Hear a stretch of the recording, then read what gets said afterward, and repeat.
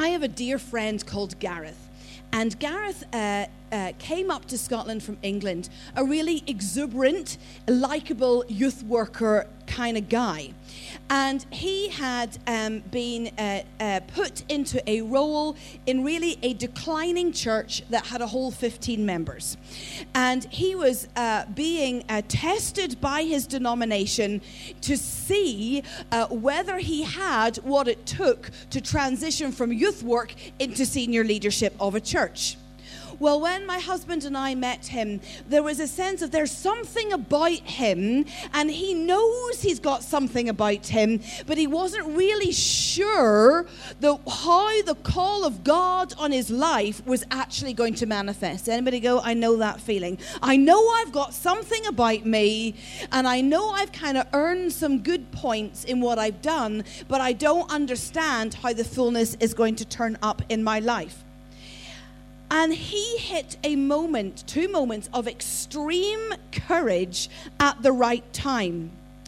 And just as his church was losing their building, because there were only 15 of them, he decided in a moment of extreme boldness that he was going to look for not just a new premises, but the biggest vacant premises in the whole of the city of Dundee. And do you know what? An insurance company who had left their premises handed into Gareth's hands the most monstrously sized building that the 15 of them squirreled away, kind of filled half a cupboard. And the insurance company said, we're going to pay your rates, we're going to pay your water, we're going to pay your ground maintenance, we're going to pay your electricity building, and all you've got to do is turn up. And that guy, in a moment of going for the absolutely ridiculous, was spectacularly blessed by God. And he started to pull lots of charities into this center. Well, then he had another crazy, courageous moment.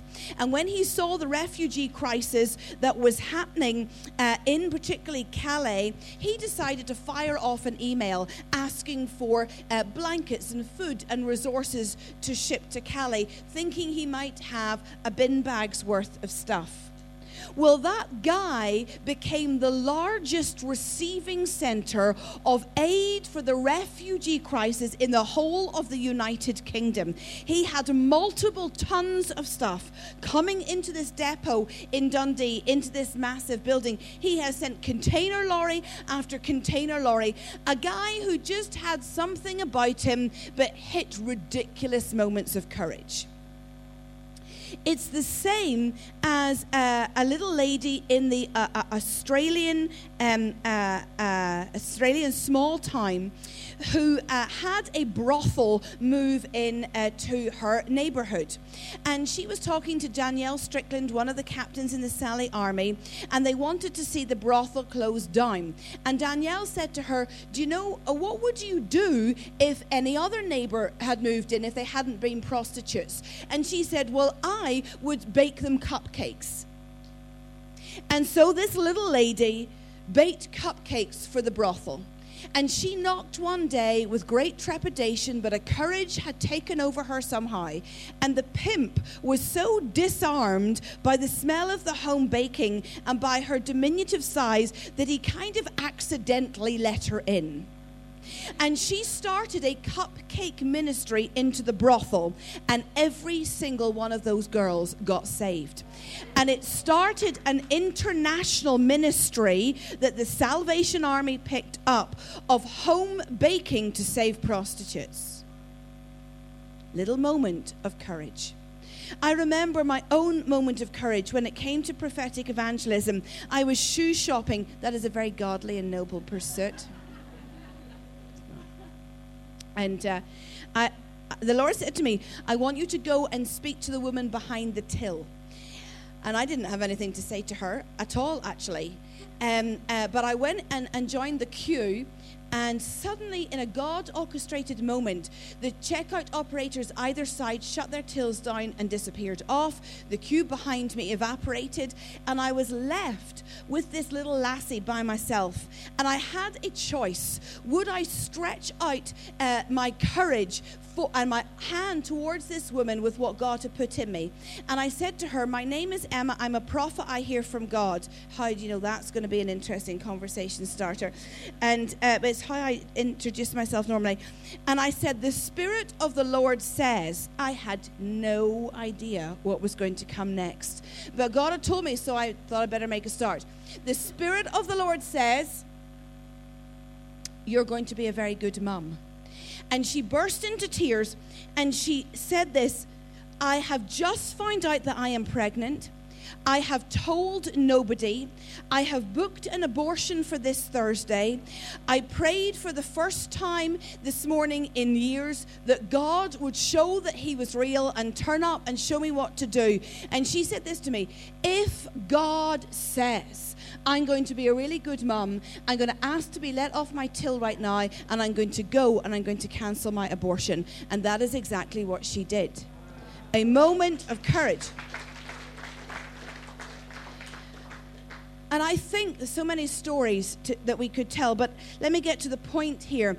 I think it's the same in Nehemiah 1. Here is a man, one of the great prayers of Scripture in Nehemiah 1. And the walls of Jerusalem are broken down. The people are in trouble and in great disgrace. And he's a guy moved with compassion, moved to pray. He weeps over his city. But in the end of chapter 1, he says this, and I was cupbearer to the king. His heart had connected with the fact that there were issues that needed addressed, but he states the place of his limitation. I am the cupbearer of the king is like saying, I feel the pain of my people, but actually I am disqualified to do anything about it. And then in chapter 2, he hits this glorious moment where he gets this eyesight that he has, a super clarity moment where he sees, actually, I'm the one who can do something about that. And suddenly he is more than just a man with compassion. He is more than a man with just a prayer. He is more than a man with a thought of what cannot be done because of who he is. He is a man with a courageous boldness that is setting him on fire from the inside. And actually the king says to him, what do you want? And he says, oh, I would like to go and see my people. And then suddenly he says, I would like safe passage to go and see my people. Oh, hang on a minute here. I would like all the resources of wood to rebuild the city walls of Jerusalem. And I don't think he went into that room knowing that he was a man with a plan, knowing that he was the solution. I think courage and the word of God got hold of him at a key moment, and suddenly what spewed out of him was a solution for the nation. And one of the senior leaders in Scotland who speaks at many of the New Wine Summer Weeks said this to me recently: there is a national deficit of courage. And the 18th century Moravian monastic order, they were the group who were radically focused on visible community. They took vows as any monastic tradition would do, but they also made promises to each other. And they would promise to be courageous and have each other tested on it. James, how have you been courageous this week? Tell me how you're doing in the courage scores. That's the kind of thing that they would say. So I want you to close your eyes for a minute for me. And I want you to score your own courage and your own boldness levels out of 10.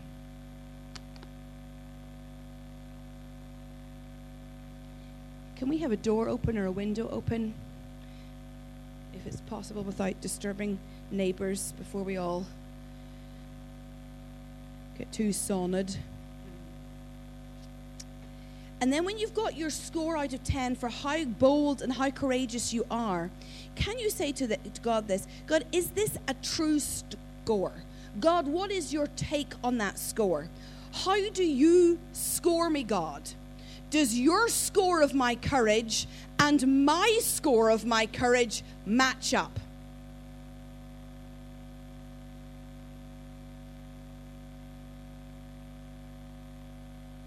God, ask God this question. God, am I getting more courageous or am I getting less courageous?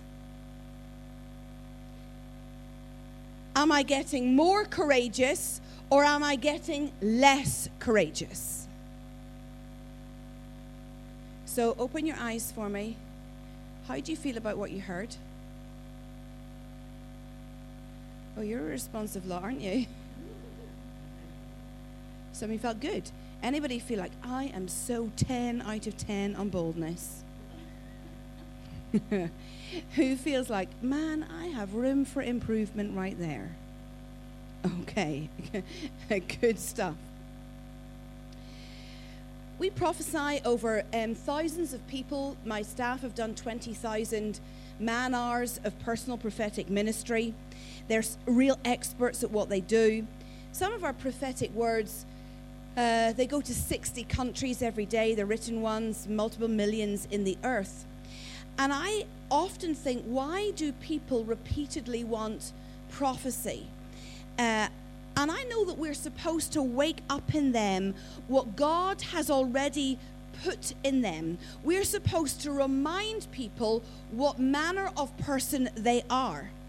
But I actually think increasingly that people come to the prophets because they want the minute detail. They want the nanny state, hand-holding version of prophecy, when actually what they should be partnering with is the boldness and the courage to begin what is already inside them.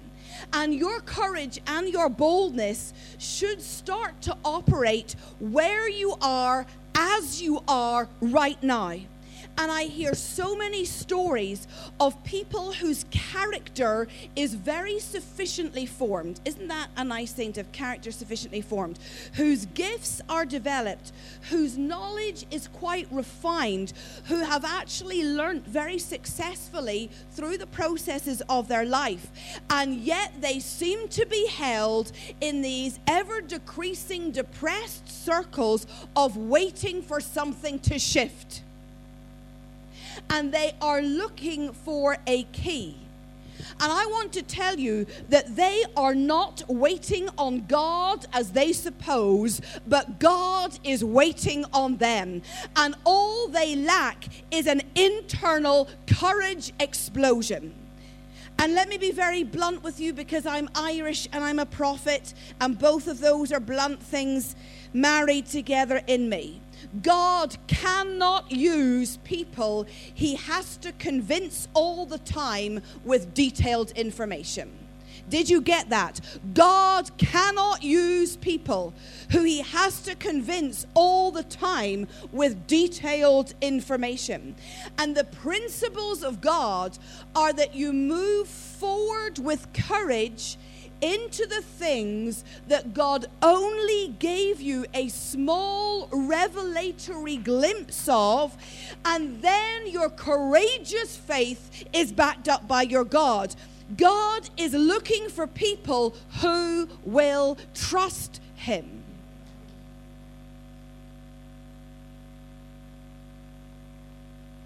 And provision to fund what God has put in you waits for courageous obedience before it's released. Did you get that? Provision to fund what God has put in you waits for your courageous obedience before it's released. And in my personal reflections recently, I came back to Proverbs 3, verse 5 and 6. What does that say? Come on, you should know this off by heart. Trust in the Lord with all your heart, and lean not on your own understanding. In all your ways acknowledge him, and he will direct your path, or make your path straight. And I was just there because I wanted a straight path over some things personally. Anybody know what I'm talking about? You just need a straight path for a moment or two. And the word in the Hebrew for trust is the word batach. And its first meaning is to be bold or to be confident. And so you could paraphrase that: be confidently bold in who God is and what he has shown you to do. Do not think you know it all or you need to know it all, and then God will make a way for you. In fact, sometimes our lack of strength in an area excites heaven because it leaves a gap that only God can fill. Tim Hawkins, the comedian, Christian comedian, I caught him on the internet recently singing children's songs for the atheist megachurch. Well, I didn't even know atheist megachurches existed. But he was singing this, and forgive me, I'm in a room of musicians, but I'll give it my best shot.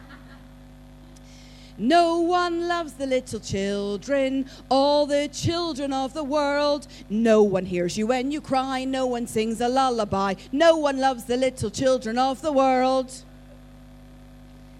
And then he sung this. Evolution, this I know, for Charles Darwin tells me so.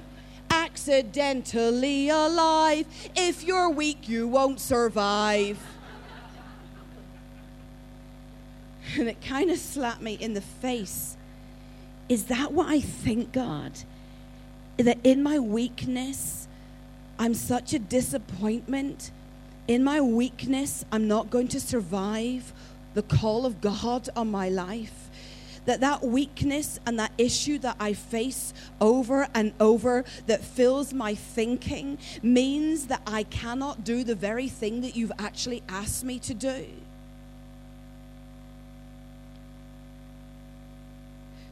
And I feel like God is saying, do not let the weakness that I actually allowed to come into your life stop you moving forward. Don't let the bank balance set the tone of your decisions. Don't let your weakness set the tone of your decisions. Do you know, I'd never know the bank account of Glasgow Prophetic Centre, the balance.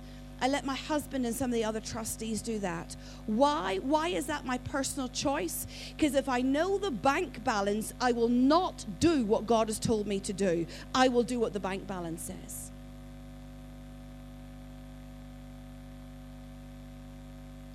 And God is asking for your courage to come up some levels and let it start to remingle with the God-given revelation that you already have, and to let your courage and your revelation be the decision-making tone, not your finances and your weakness. And God wants a harvest from your life. He wants to make a withdrawal on what he put inside you. Actually, one of the prophets from America rung me up, left a message on my voicemail recently, and it said, God wants a harvest from your life, and he hung up. That's all he said. And it so wormed its way under my skin.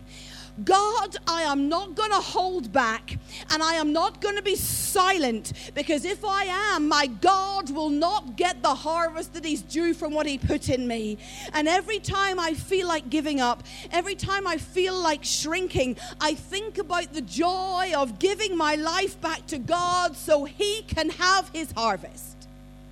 And I want to speak over you. It is time for some of you to begin some things afresh. It is time for you to birth the businesses and the ministries that are in you to birth. It is time for a fresh boldness to come forth for you. It is time for what God has put in you to no longer be hidden.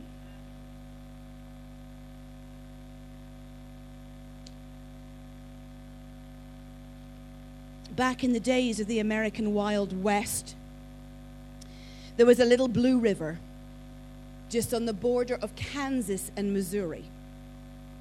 It was the last safe place to stop, just 20 miles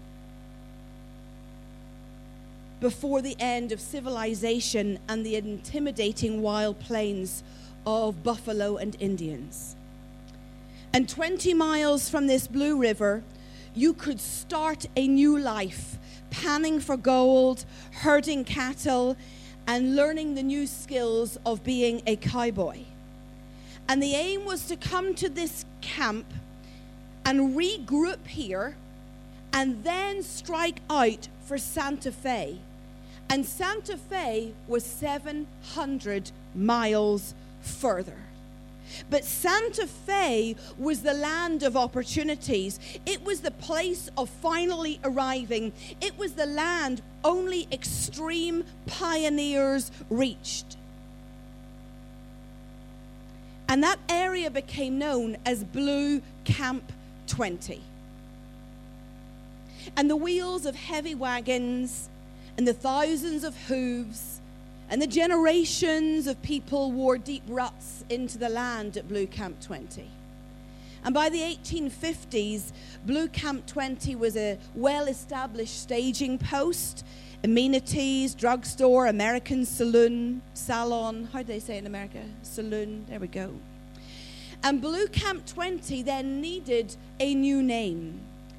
And the pioneers who had once wanted to go to Santa Fe but had stopped and had camped out renamed Blue Camp 20 Little Santa Fe.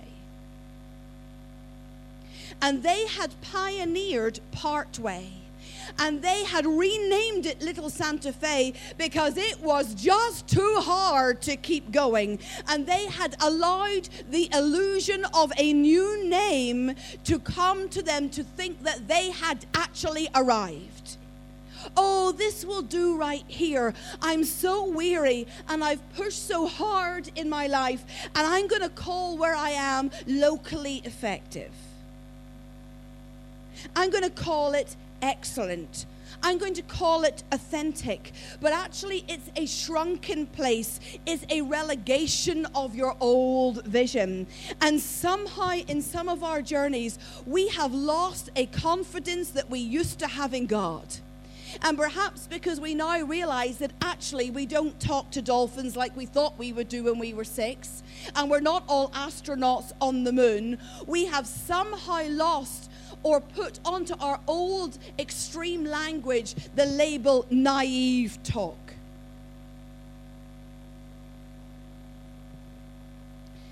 On the other hand, sometimes we are so successful that we get easily deceived that our programs work so well and it keeps us in Little Santa Fe. If God died, would what you do keep on working? And sometimes the worst thing that can happen to you is success, because it keeps you shallow and shrinks you from going to the deep places that you have actually been called to go to. And something in you has to rise up tonight that says, God, you got me this far. God, I thank you for every moment that was done, for the outrageous success that I had, and the learning and the pain that I also walked through. But right where I am right now is not the real Santa Fe. I have got to pick myself up, and I've got to shift another 700 miles. And most leaders, tragically, only ever pioneer one thing. And then they live in the afterglow of its success. And maybe we need to take back our childlike language. I'm going to take Scotland for Jesus.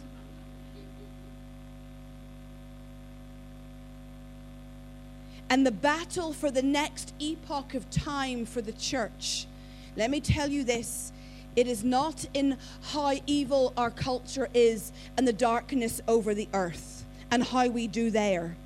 The battle for the next epoch of time is not going to be won or lost in your fighting of the enemy. It is going to be won or lost in your heart. especially the heart of the leaders. And you've got to lay a hand on your own heart and say, God, you've got to give me back my godly ambition.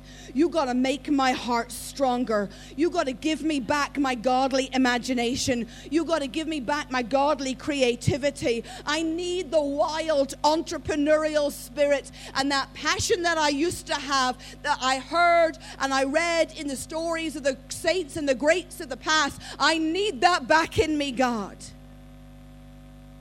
And I think there is still the desire of Anna and Simeon, who don't want to be on the Christian conveyor belt, but they stay in the temple, persevering into old age for the fulfillment of what they are called to be. And in us there is the heart of someone who will just not go home, who will pledge that where we have been, oh, it is most excellent, but where we are going is worth the cost of the journey, that we might stand like Simeon in our old age and have the moment like him where we too can say, my eyes have seen the salvation of the world. My eyes have seen the thing happen that I was made to see happen. Stand with me for a moment, just for a moment, because I've got more to share with you. But I just want you to start to repent where you have lacked courage and you have lacked boldness. If when I scored you, you were not a 10 out of 10, then you got to start some repenting right now. I wish I could do that for you, but unfortunately, repentance is your bag. So, Father God, in the name of Jesus, I am so sorry for my timidity, for my shyness over some situations, for my lack of courage, for my introspection, for my eyes that wear on me. Oh God, I want my courage score to be a 10 out of 10. Come on, you tell him. You let that prayer pour forth from you.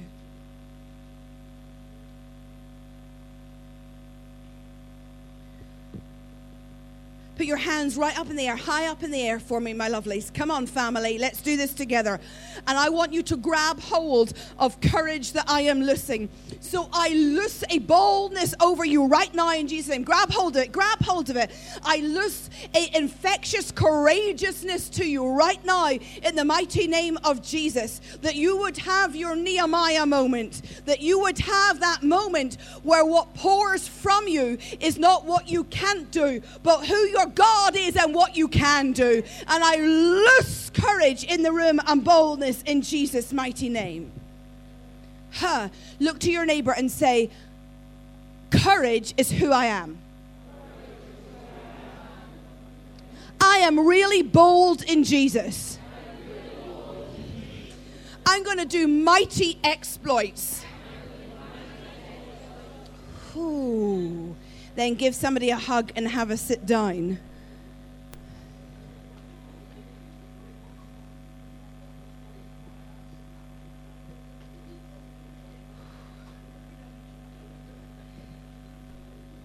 Tell me this. If I was to ask you for a list of things that you value in the church, I wonder what would be on that list. Intimacy. Bridal, signs, wonders that come from intimacy, worship, prayer, encounters with God. Is that just my own list? Anybody want to nod? Cheer me up, nod at me. Family, okay. How much do we value authority to get things done? That striking out capability that courageously with God makes things happen? Or do we have that mindset, nobody likes a show off. I'll keep your feet on the ground. Don't you forget your roots. Don't you get too big for your boots. In Exodus 19 verse 6, we see this theme, and it's repeated throughout the scripture, that we're a kingdom of priests, a kingdom of priests. And you understand that that's about ministering to God. And Peter comes along and he overturns that and he adds to it in 1 Peter 2 verse 9. And he says, but you're a chosen people. And he doesn't say you're a kingdom of priests. He says you're a holy nation. Tell your neighbor you're a royal priest. And that royal priest is that outward looking kingly authority and courageous boldness, but also with the intimacy attached. Royal priest. And I want to tell you that God is making a super move on the earth today, and it doesn't look like we thought it might. We thought Jesus would turn up on a white horse and rescue us all, and we would do nothing. But the Lord is saying, my super move is that I make you potent, and I make you royal priests. And most of us in our dull waiting for Jesus are battled with more boredom in the church than we could possibly take. Same old, same old. And some of us now feel allergic to boring church. And I tell you, there are days where even I've said in the Sunday mornings on my own church, if I wasn't preaching, man, I wouldn't bother to turn up. And we are looking for a fresh anointing. We are looking for something that will really come upon us, that will enable us to take our place as a co-laborer with God, where we act out our power and authority and don't absolve ourselves of responsibility waiting for Jesus. And I believe that there is a new anointing that I am to release to you today. Sometimes when a prophet travels, we prophesy to the individuals. We prophesy to hearts. Sometimes God asks me to go into a region and just loose this over an entire region. So as I come to do it, I'm going to just explain it to you. I want you to grab this for every Christian you know in this region and every church leader in this region, that Manchester might shift forward as one in the new anointing that God wants to give. Can I tell you what I'm about to tell you now? I have waited a lifetime for God to be able God to release me to be able to preach this. It is so significant. So slap your neighbor gently and say, you need to listen. Come on. Gently, gentle slaps. Okay. Here we go. I believe that God sends particular anointings to generations. And 2 generations ago, about 100 years ago, we entered the anointing in the earth of Saul, King Saul. He was a warrior. You didn't mess with Saul. He actually, though he gets a bad press, brought Israel to a place of great strength. He was a man chosen by God. We read he was taller than anyone else. And I believe that the leaders who rose up post Azusa Street were mantled like Saul. They were highly gifted, but boy, was there a lot of crazy stuff going on. Massive gatherings, often around an individual. You'll read the stories of the big tent meetings all around one named person. And actually, it kind of lingered on and became our model even into recent times, where revival looked like it was going to be about one man doing a particularly good job. And their anointing was undeniably strong. In fact, there were remarkable things that happened. But sin was also rampant. Arrogance, stubbornness, letter of the law, legalism, and a whole bag of sexual misconduct. And God eventually called time on that anointing in history. And he said, yes, you know how to war and you know how to be anointed, but actually you lack the intimacy with me that guards your heart. And then God shifted the anointing in the last 50 years to be a Davidic anointing. And everybody in the last 50 years has been talking about Davidic anointings and the house of David and schools of David. And that has been a key focus. And God layered warrior capabilities with intimacy capabilities. And like David in these last decades, we have known to be after God's heart. It is culminated in things like the Toronto Blessing and the Truth of the Father Heart Revelation. But it has also seen an awful lot of deliverance ministry. The Lester Summeralls were raised in that last generation because it was David who knew how to do personal deliverance ministry.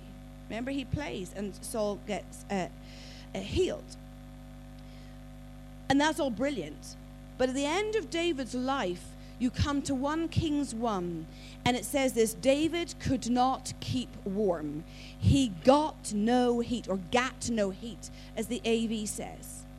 And I want to say this: if you have been through a frustrated season of leadership where you felt you could not get traction, where what used to be red hot and worked for you was not working, like your leadership got no heat, you are in the right place today. And to try to solve David's problem, he was brought a Shunammite maiden to keep him warm. Who's the Shunammite? Where else is she in Scripture? Song of Songs. She's the woman that Solomon writes of in the Song of Songs. And we read that David did not sleep with her. In other words, there were some relationships and alignments and connections that will not work under your previous anointing.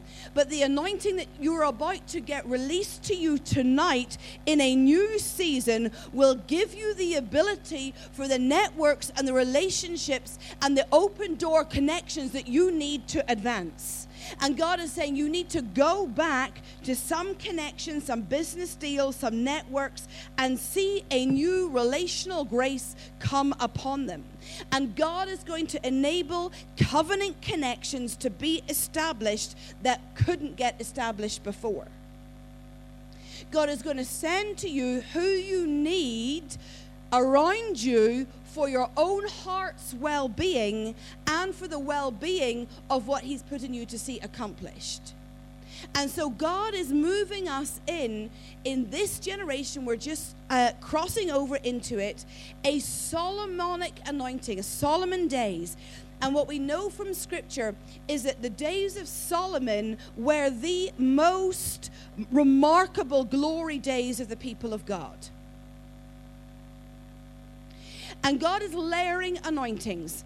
And He's saying, you understand war and you understand intimacy, but I'm going to drop four things into your lap that you are going to receive that will transform you.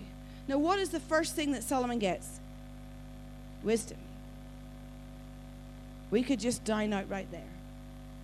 But I want to go somewhere else. The second thing is an ability to build and an authority to build. Say to your neighbor, you're about to get an authority to build. You see, David has bags of authority, but it wasn't for building. It wasn't for establishing a structure or a framework.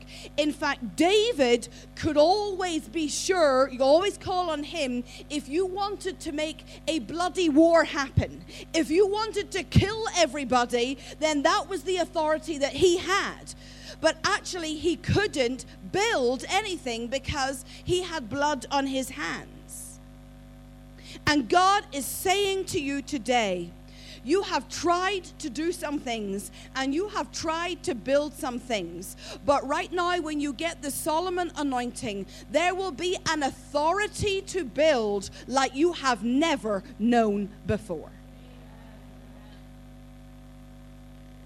I think that's the most remarkable prophecy, and I have done this for years, the most remarkable word that I have been desperate for all my days, and even my father and his grandfather and my uncles, who are all clergy, come from a long line of Bible teachers, that we all wanted the authority to build.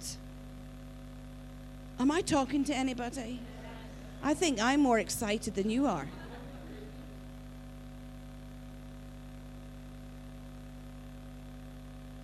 The third thing is this statesman or kingly anointing.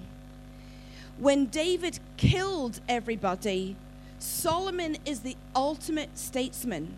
He knows how to build relationships. Perhaps too well. He marries maybe one too many people, maybe 100, maybe 200, maybe 700.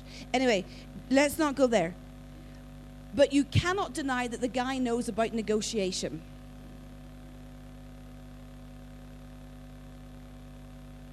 And the fourth and final thing, and we are coming to our end, is that he is trusted with wealth.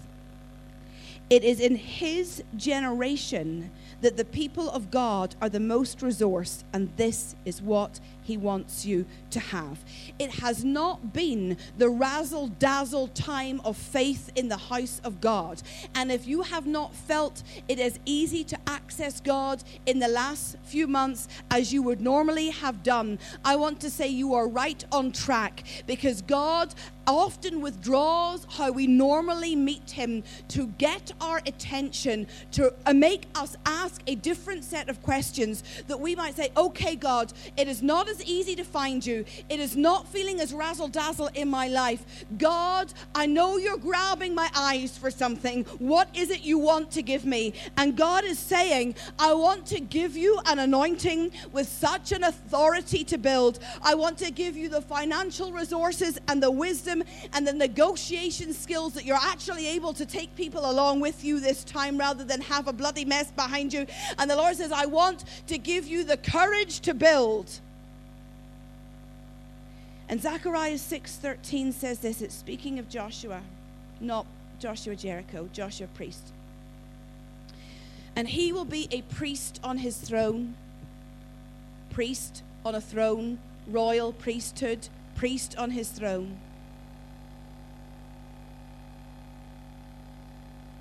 A different translation. And there will be harmony between the two. And the Lord is saying in that, do you know what? You are going to be able to minister to me with intimacy like you have always done. But I am going to give you such a warfare kingly ability to build wise, resourced anointing. And it is not going to collide with your intimacy. It is not going to undermine your intimacy. There is going to be a harmony between your ability to go deep with me personally in your relationship and the ability to actually get some things done. I think that is a key verse for this season that God is marrying together. So your internal conflicts will go. You will take charge. You will build. You will have authority. You will have intimacy as well. Wisdom will hold you, and you will be funded. Please stand.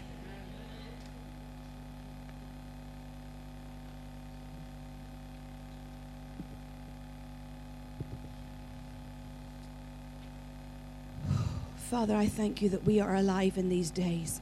Father, I thank you that these are the days of great excitement, that these are the days where the church is becoming what she should be. Father, I thank you that it's not the worst of times, but I thank you that it's the best of times. Father, I thank you for the years of frustration that got our attention and made us desperate for something new to come. And so, please open your hands before me. This is really, really important.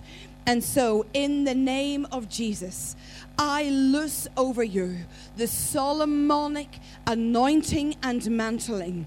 That I'm watching the angels in the room, and they are going at lightning speed, dropping heavy coats on people of a Solomonic grace. And so we just wait on the ministry of the angels that we read about in Hebrews 1, that they minister to the heirs of salvation. And Father, I thank you that you are dropping a Solomon mantle right now, right now, right now, right now, right now, right now. And Father, I loose the wisdom aspect of it, that these people may know how to navigate like never before. Father, I loose a statesman-like ability in relationships. Father, would you give them right now, and it drops now, negotiation. Not to fall out, but to take people with you. I release right now abundant resourcing. It drops, it drops, it drops, it drops. There, it's yours, it lands. And oh, Father, oh, this is my joy. In the name of Jesus, I loose over this region, over the people of God in this city, the authority to build.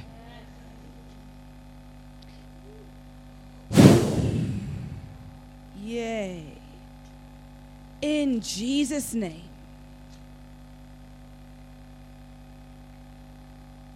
Amen.